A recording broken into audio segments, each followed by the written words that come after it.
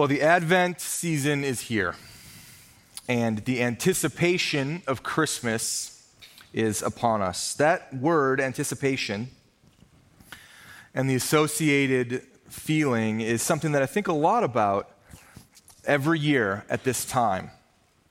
Because there's something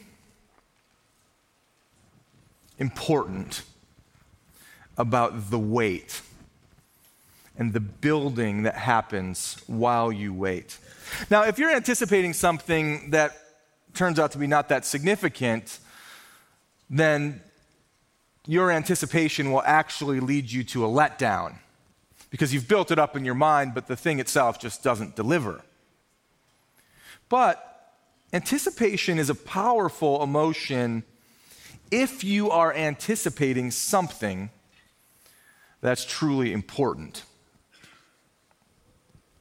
Every year, we come to the Christmas season and the anticipation begins. And it builds, and it builds, and it builds all the way to Christmas Day, that day when we celebrate the birth of our Lord Jesus Christ with our church family and with our families. And if you focus on the core of Christmas and not the material things around it, then our anticipation can be very powerful.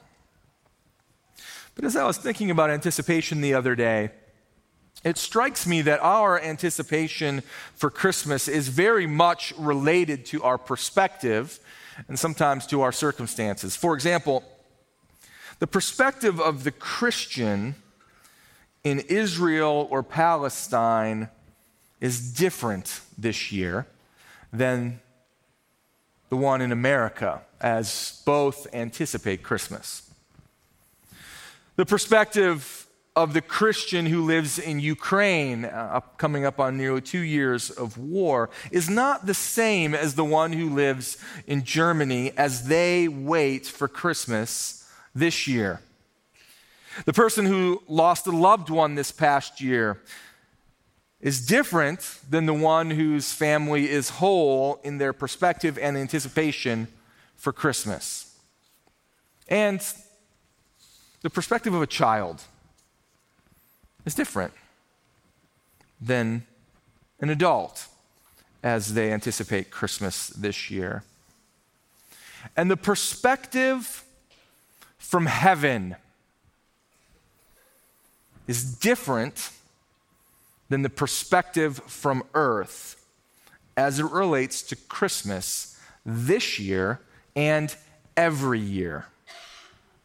This year, for the Advent season, we will be having a 4-week series in the book of Psalms that anticipate the coming of King Jesus. 4 different Psalms, 4 very different tones attached to them, 4 different aspects of his character and attributes that serve to build anticipation toward the meaningful celebration of Christmas. And this morning, I want to ask you to turn in your Bible with me, and as we start in Psalm chapter 2. The second Psalm is a psalm that has a very serious tone, as you'll find in just a minute. And we see in this psalm that the perspective of heaven is very different than the perspective of earth.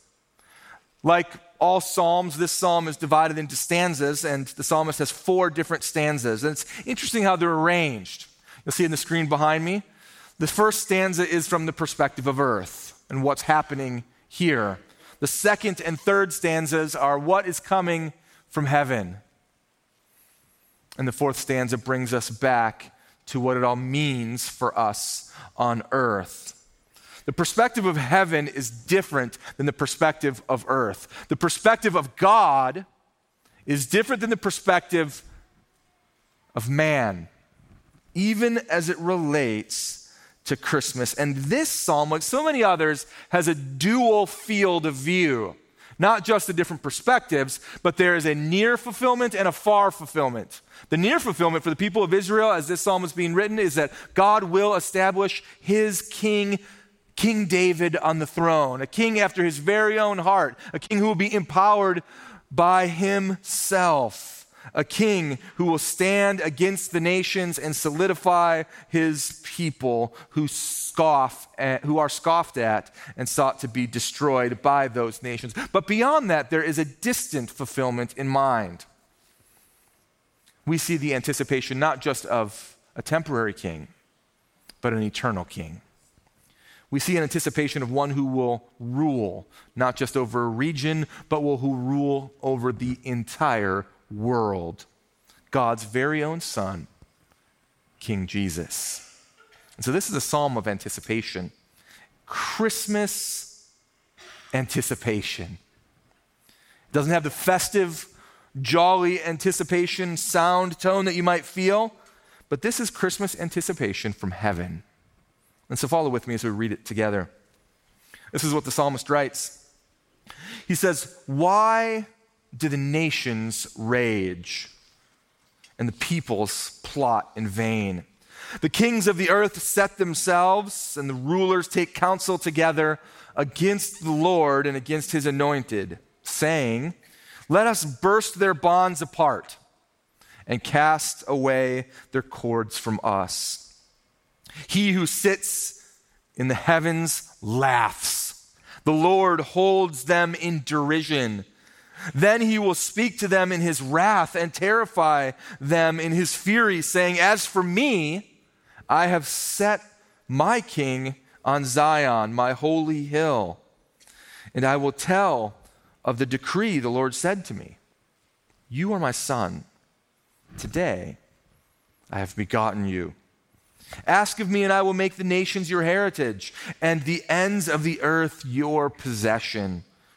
You shall break them with a rod of iron, and dash them in pieces like a potter's vessel. Now therefore, O kings, be wise. Be warned, O rulers of the earth. Serve the Lord with fear and rejoice with trembling. Kiss the Son, lest he be angry and you perish in the way, for his wrath is quickly kindled. Blessed are those who take refuge in him." We see in the first stanza a perspective of what's happening on the earth that might be summarized in the very first phrase, the nations rage. The tone is one of gravity. It's meant for you and me to feel the seriousness of the accusation. No soft words will do when people rage against the holy God of the universe. The nations rage. The peoples plot. And the kings set themselves against the Lord. This is the story of all of humanity's rebellion against God as their king and against his anointed. It's not a new story. It's a story that is shown again and again and again through human history. History is replete with example after example. In the biblical times, we see that the Egyptians worshiped their Pharaoh as their king and their deity. The Babylonians sacrificed their children to their god, Molech, and they lived lives shameful to the followers of Yahweh. The Canaanites had many gods represented by the Baals, and the Assyrians worshipped Asher and Nisroch, among others. And in all of these nations, and many, many more, they crafted for themselves deities to worship, some of them in their own image, others that would allow them to fulfill their physical desires, and all of them representing a raging against God himself. The same is true today. False gods, false worship, some informal religious expression, much of it today in informal priorities and a functional worship of material things, or a worship of sex, or a worship of fame, or maybe even a worship of our own children. Much of it designed to meet our desires, whether good or bad, with little regard for the higher authority of God. And the nations rage. And look at what it says in verses 2 and 3. It says, they counsel together and against the Lord and against his anointed, saying, let us burst their bonds apart and cast away their cords from us. Bonds and cords literally refer to the leather straps that would hold the yoke on oxen. They were used to shackle prisoners of war, even kings, as their kingdoms were conquered. The kings of the earth in this instance are not actually tied in chains or bound with leather straps, but they feel like they are. It feels like the Lord and his people have kept them in bondage. There's something to consider there, because that's probably the same way that many of us felt before we knew the Lord, before God saved us. We felt like the rules that God imposed on society were there to keep us from doing what we wanted to do, that God is some kind of cosmic killjoy, that he's trying to hold you back from who you want to become or what you want to do or the fun that you want to have. It might have felt like he was trying to bind you with straps or chains. Some of you might still feel this way. We want what we want, what we want. And nobody, not even God, has the right to tell me otherwise. Because we want to be the king of our own existence. And when we don't get our way, we might feel like we are the ones who are chained or imprisoned or held back, and that God himself is the one who is doing it. And so in response, we try to find ways to cut the cords, to break free of the bonds. And we create a whole variety of categories to try to do so. In his book, Wisdom Pyramid, Brett McCracken illustrates this well when he says, in 2018, Oprah Winfrey gave an acceptance speech at the Golden Globes, and she said, what I know for sure is that speaking your truth is the most powerful tool that we have. Your truth. Those two words, he writes, are so entrenched in our culture, in our lexicon today, that we hardly recognize them for the incoherent nightmare that they are. Among other things, your philosophy, the philosophy of your truth, destroys families when a dad suddenly decides that his truth is calling him to a new lover, a new family, or maybe even a new gender. It's a philosophy that can destroy entire societies because invariably one person's truth will go to battle with another person's truth, and devoid of any reason, only power decides the victor. Your truth also puts incredible self-justifying burden on the individual, because if we're all self-made projects whose destinies are wholly ours to discover and implement, then life simply becomes this rat race of performative individuality. Live your truth. That type of autonomy is exhausting. It's incoherent. Depression is inevitable as a result of this inexorable counterpart of the human being who is his or her own sovereign. But here's the thing. There is a God who has one truth. And the rebellion of the kings, the rebellion of ourselves to want to be the king of our very own lives, to break the bonds of his truth, to live our own life, our own way, according to whatever we perceive our truth to be. On earth, the story of human history is kings rebelling against the king. And it is this reality that serves as a catalyst for Christmas anticipation because it poses a question. What is God going to do? How long will God allow that type of rebellion to last? When will he set things right again? And the perspective of heaven is different than the perspective of earth. And the perspective of God is different than the perspective of man. And so look at the second stanza.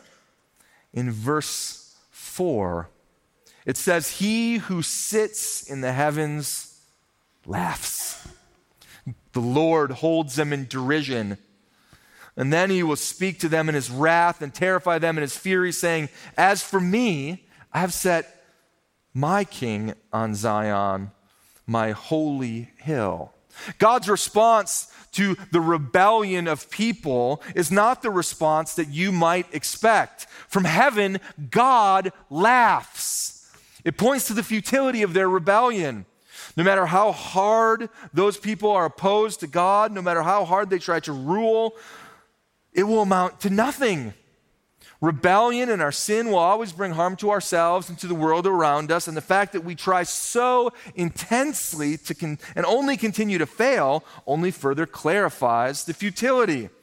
The nations lined up against God's people, Israel, in the Old Testament, and God merely used them as pawns to accomplish his purposes. They thought they were conquering God's people again and again, and God would use them and move them and manipulate them, all for the sake of his own purpose. Sometimes to bless his people Israel, other times to discipline them, always to make known his holiness and his power and his might. They had one plan, but God had another. This morning we read from Isaiah chapter 40 as the Advent candle was lit. And later in that chapter, the prophet puts this very reality in perspective when he writes, "Behold, the nations are like a drop from the bucket, and they are counted as the dust on the scales. Behold, he takes up the coastlands like fine dust. All of the nations are as nothing before him, and they are accounted by him as less than nothing and emptiness. To whom will you liken God? Or what likeness compare with him? Do you not know? Do you not hear? Has it not been told to you from the beginning? Have you not understood from the foundation of the earth? It is he who sits above the circle of the earth, and its inhabitants are like grasshoppers, who stretches out the heavens like a curtain and spreads them like a tent to dwell in, who brings princes to nothing and makes the rulers of the earth as emptiness. God laughs at their illusion of control. He holds them in derision. Today, the same holds true. Millions of dollars are spent year over year to stand against godly principles in the political realm in the West, and God laughs. Government agencies hunt down Christians in China to imprison or even execute them under the illusion of control. Thousands of lives are expended and the world economy is compromised under the guise of an expanding Russian kingdom throughout the Ukraine or war in Israel and Palestine. And what does it all result in? Nations rise and nations fall. Leaders are born, leaders die, money comes, money goes. Political structures are built, and then those same structures collapse, but the word of the Lord remains forever. God holds them who oppose him in derision. He scoffs at them with scorn and contempt, and their efforts are wasted. And it says in verse 5 and 6 that he will speak to them in his wrath and terrify them in his fury. Now, you would expect when God speaks in wrath, it would be a thundering, booming voice from heaven that proclaims judgment upon them immediately. And yet, this word of wrath is anything but that, at least in the immediate function. His word of wrath, he says, "As for me, I will set my king on Zion, my holy hill." That's the word of wrath that God gives. It's not the expression of wrath you'd assume. However, when this king comes, King Jesus, he comes in power and in glory. He comes in salvation, and he comes in judgment. God's king will rule, and God's king will judge. So here, the tone is heavy, the picture is dark, but there's a glimmer of light that's shining in the darkness. There's a piercing light that's coming through it all. And the good news starts to unfold because are you discouraged? Are you disheartened, wondering as you look at the world around you, will there ever be peace? God promises that his king will come. Are you mocked because of your devotion to this king, Jesus? God promises judgment day will come. Do you sometimes feel like there's no hope? Well, God's king will reign from his holy hill, and he will cast down all of those who oppose him. True and pure justice will be administered, and therefore you can have hope. Heaven's perspective is not earth's perspective, and God's timing is not your timing. The light shines in the darkness. And so, when you look to the third stanza, you see another perspective coming from heaven, something from heaven to earth. God makes a decree. For Israel, this decree is of a coming king, an anointed King David. For all of humanity, this decree is of an eternal king, his anointed king, Jesus. And this is what he says. He says, "I will tell of the decree the Lord said to me. You are my son. Today I've begotten you. Ask of me, and I will make the nations your heritage and the ends of the earth your possession. You shall break them with a rod of iron and dash them into pieces like a potter's vessel." From heaven, a decree comes to earth. A decree would be a written document that outlines the wishes of God for the very king who is anointed on his inauguration day. God would recognize David as his king. He would be as a son to God, to rule his people and to be empowered by his great name. Likewise, the one that would come from David's line, long foretold, the Lord Jesus, would be inaugurated as the king, but not just the king of Israel, and not just a king for a time. He would be the king of the entire world forever. And so you see that Psalm 2 is quoted in the New Testament quite a bit, but here's just two examples that speak to the high standing of the Lord Jesus and that speak to his power and rule and judgment. With regard to his high standing, Hebrews chapter 1 is talking about how Jesus is unique among all other spiritual entities, and the writer of Hebrews says, "For which of the angels did God ever say, 'You are my son, and today I have begotten you'? Or again, 'I will be to him a father, and he shall be to me as a son,'" quoting Psalm 2:7. Or speaking of his power, quoting Psalm 2:9. Revelation 19:15 says, "For from his mouth comes a sharp sword with which to strike down the nations, and he will rule them with a rod of iron.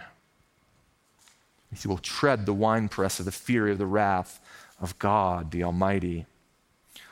And so you see in this psalm as well that with regard to the coming of the Lord Jesus, his divine attributes and miraculous nature is evident for us to see. Verse 7, we see that his miraculous birth is foretold when the Father says, "Today I have begotten you." His universal rule over the world is told as a king, and the Father says, "The nations shall be your heritage." Not one, but all of them shall be yours. And with regard to his judgment, that's foretold when the Father says, "You shall break the nations with the rod of iron and dash them in the potter's vessel." Why? Why would we again and again and again make the point? Why would we belabor it?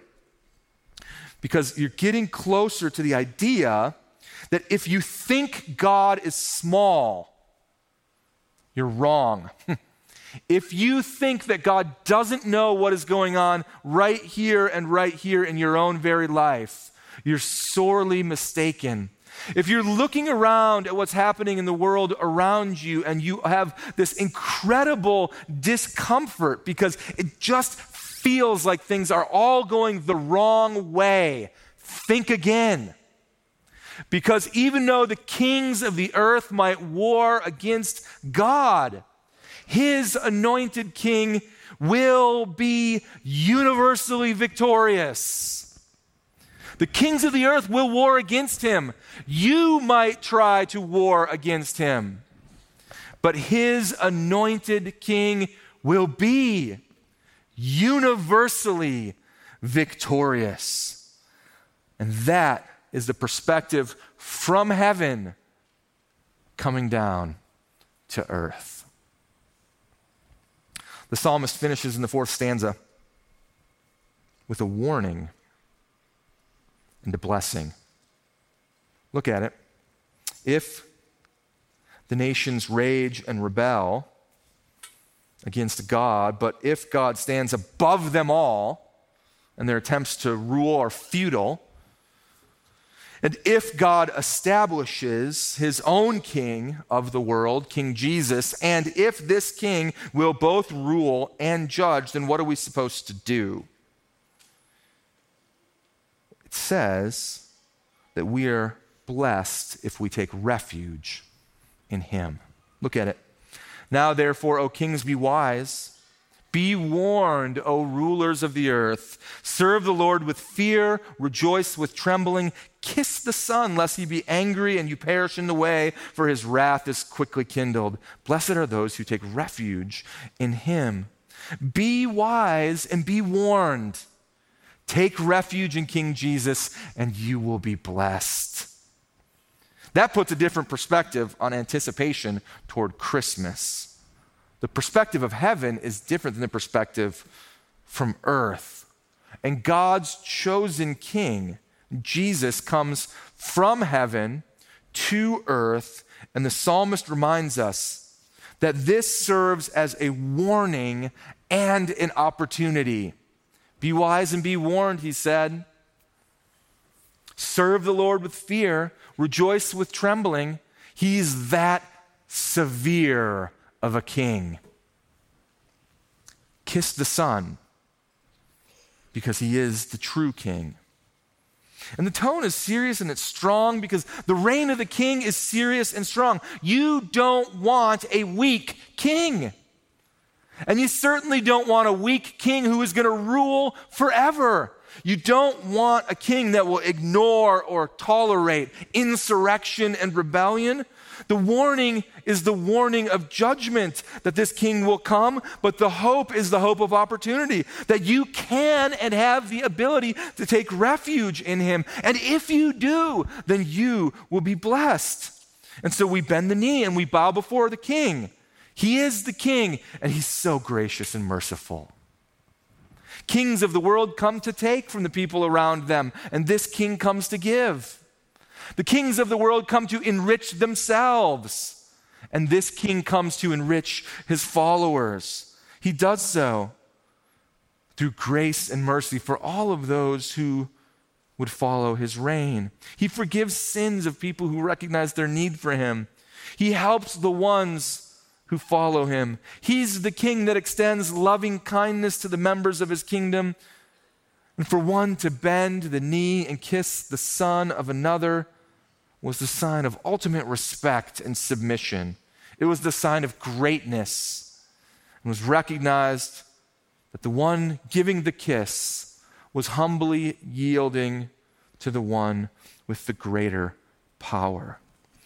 The invitation for Christmas, the anticipation that builds, is that God sets things right through an eternal King, and you have the opportunity to take refuge, to take shelter, to take security in him.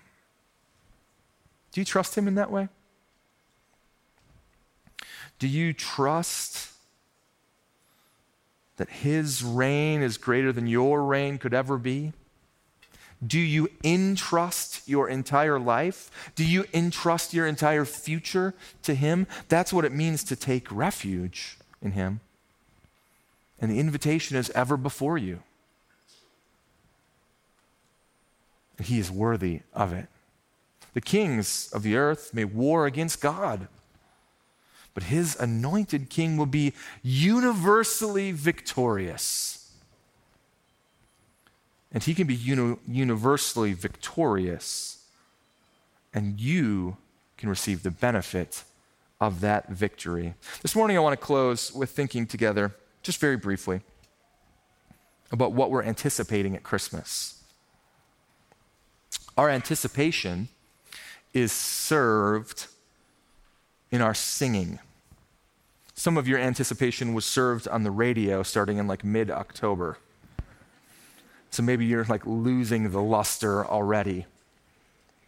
But other than defrosting Mariah Carey or Last Christmas or all those songs that you hear again and again and again, the Christmas hymns that we sing as Christians are awash with proclamation of a couple reoccurring themes, and one of them is the kingship of Jesus. You sing it in the vast majority of Christmas songs that you sing, whether you know it or not. Here's just one example. Joy to the world, the Lord has come. Let earth receive her King. Let every heart prepare him room. And heaven, the perspective of heaven, and nature, the perspective of earth, let them sing. No more let sins or sorrows grow, nor thorns infest the ground. He comes to make his blessings flow, far as the curse is found. He rules the world with truth and grace, and makes the nations prove the glories of his righteousness and the wonders of his love. The kings of the earth may war against God, but his anointed king will be universally victorious, and he can be your king as well. Let's pray. Father, we thank you that a serious problem is met with a serious solution. We thank you that you do not soft pedal the nature of rebellion, nor do you shy away from the nature of judgment, but in the midst of insurrection, you provide a holy king on the hill of Zion for all eternity, our Lord Jesus. God, I thank you we can take refuge in him, and I pray for my friends, my brothers and sisters, that indeed we would do just that. Be wise and be warned. Blessed are those who take refuge in the King. And it's in his mighty name that we pray. Amen.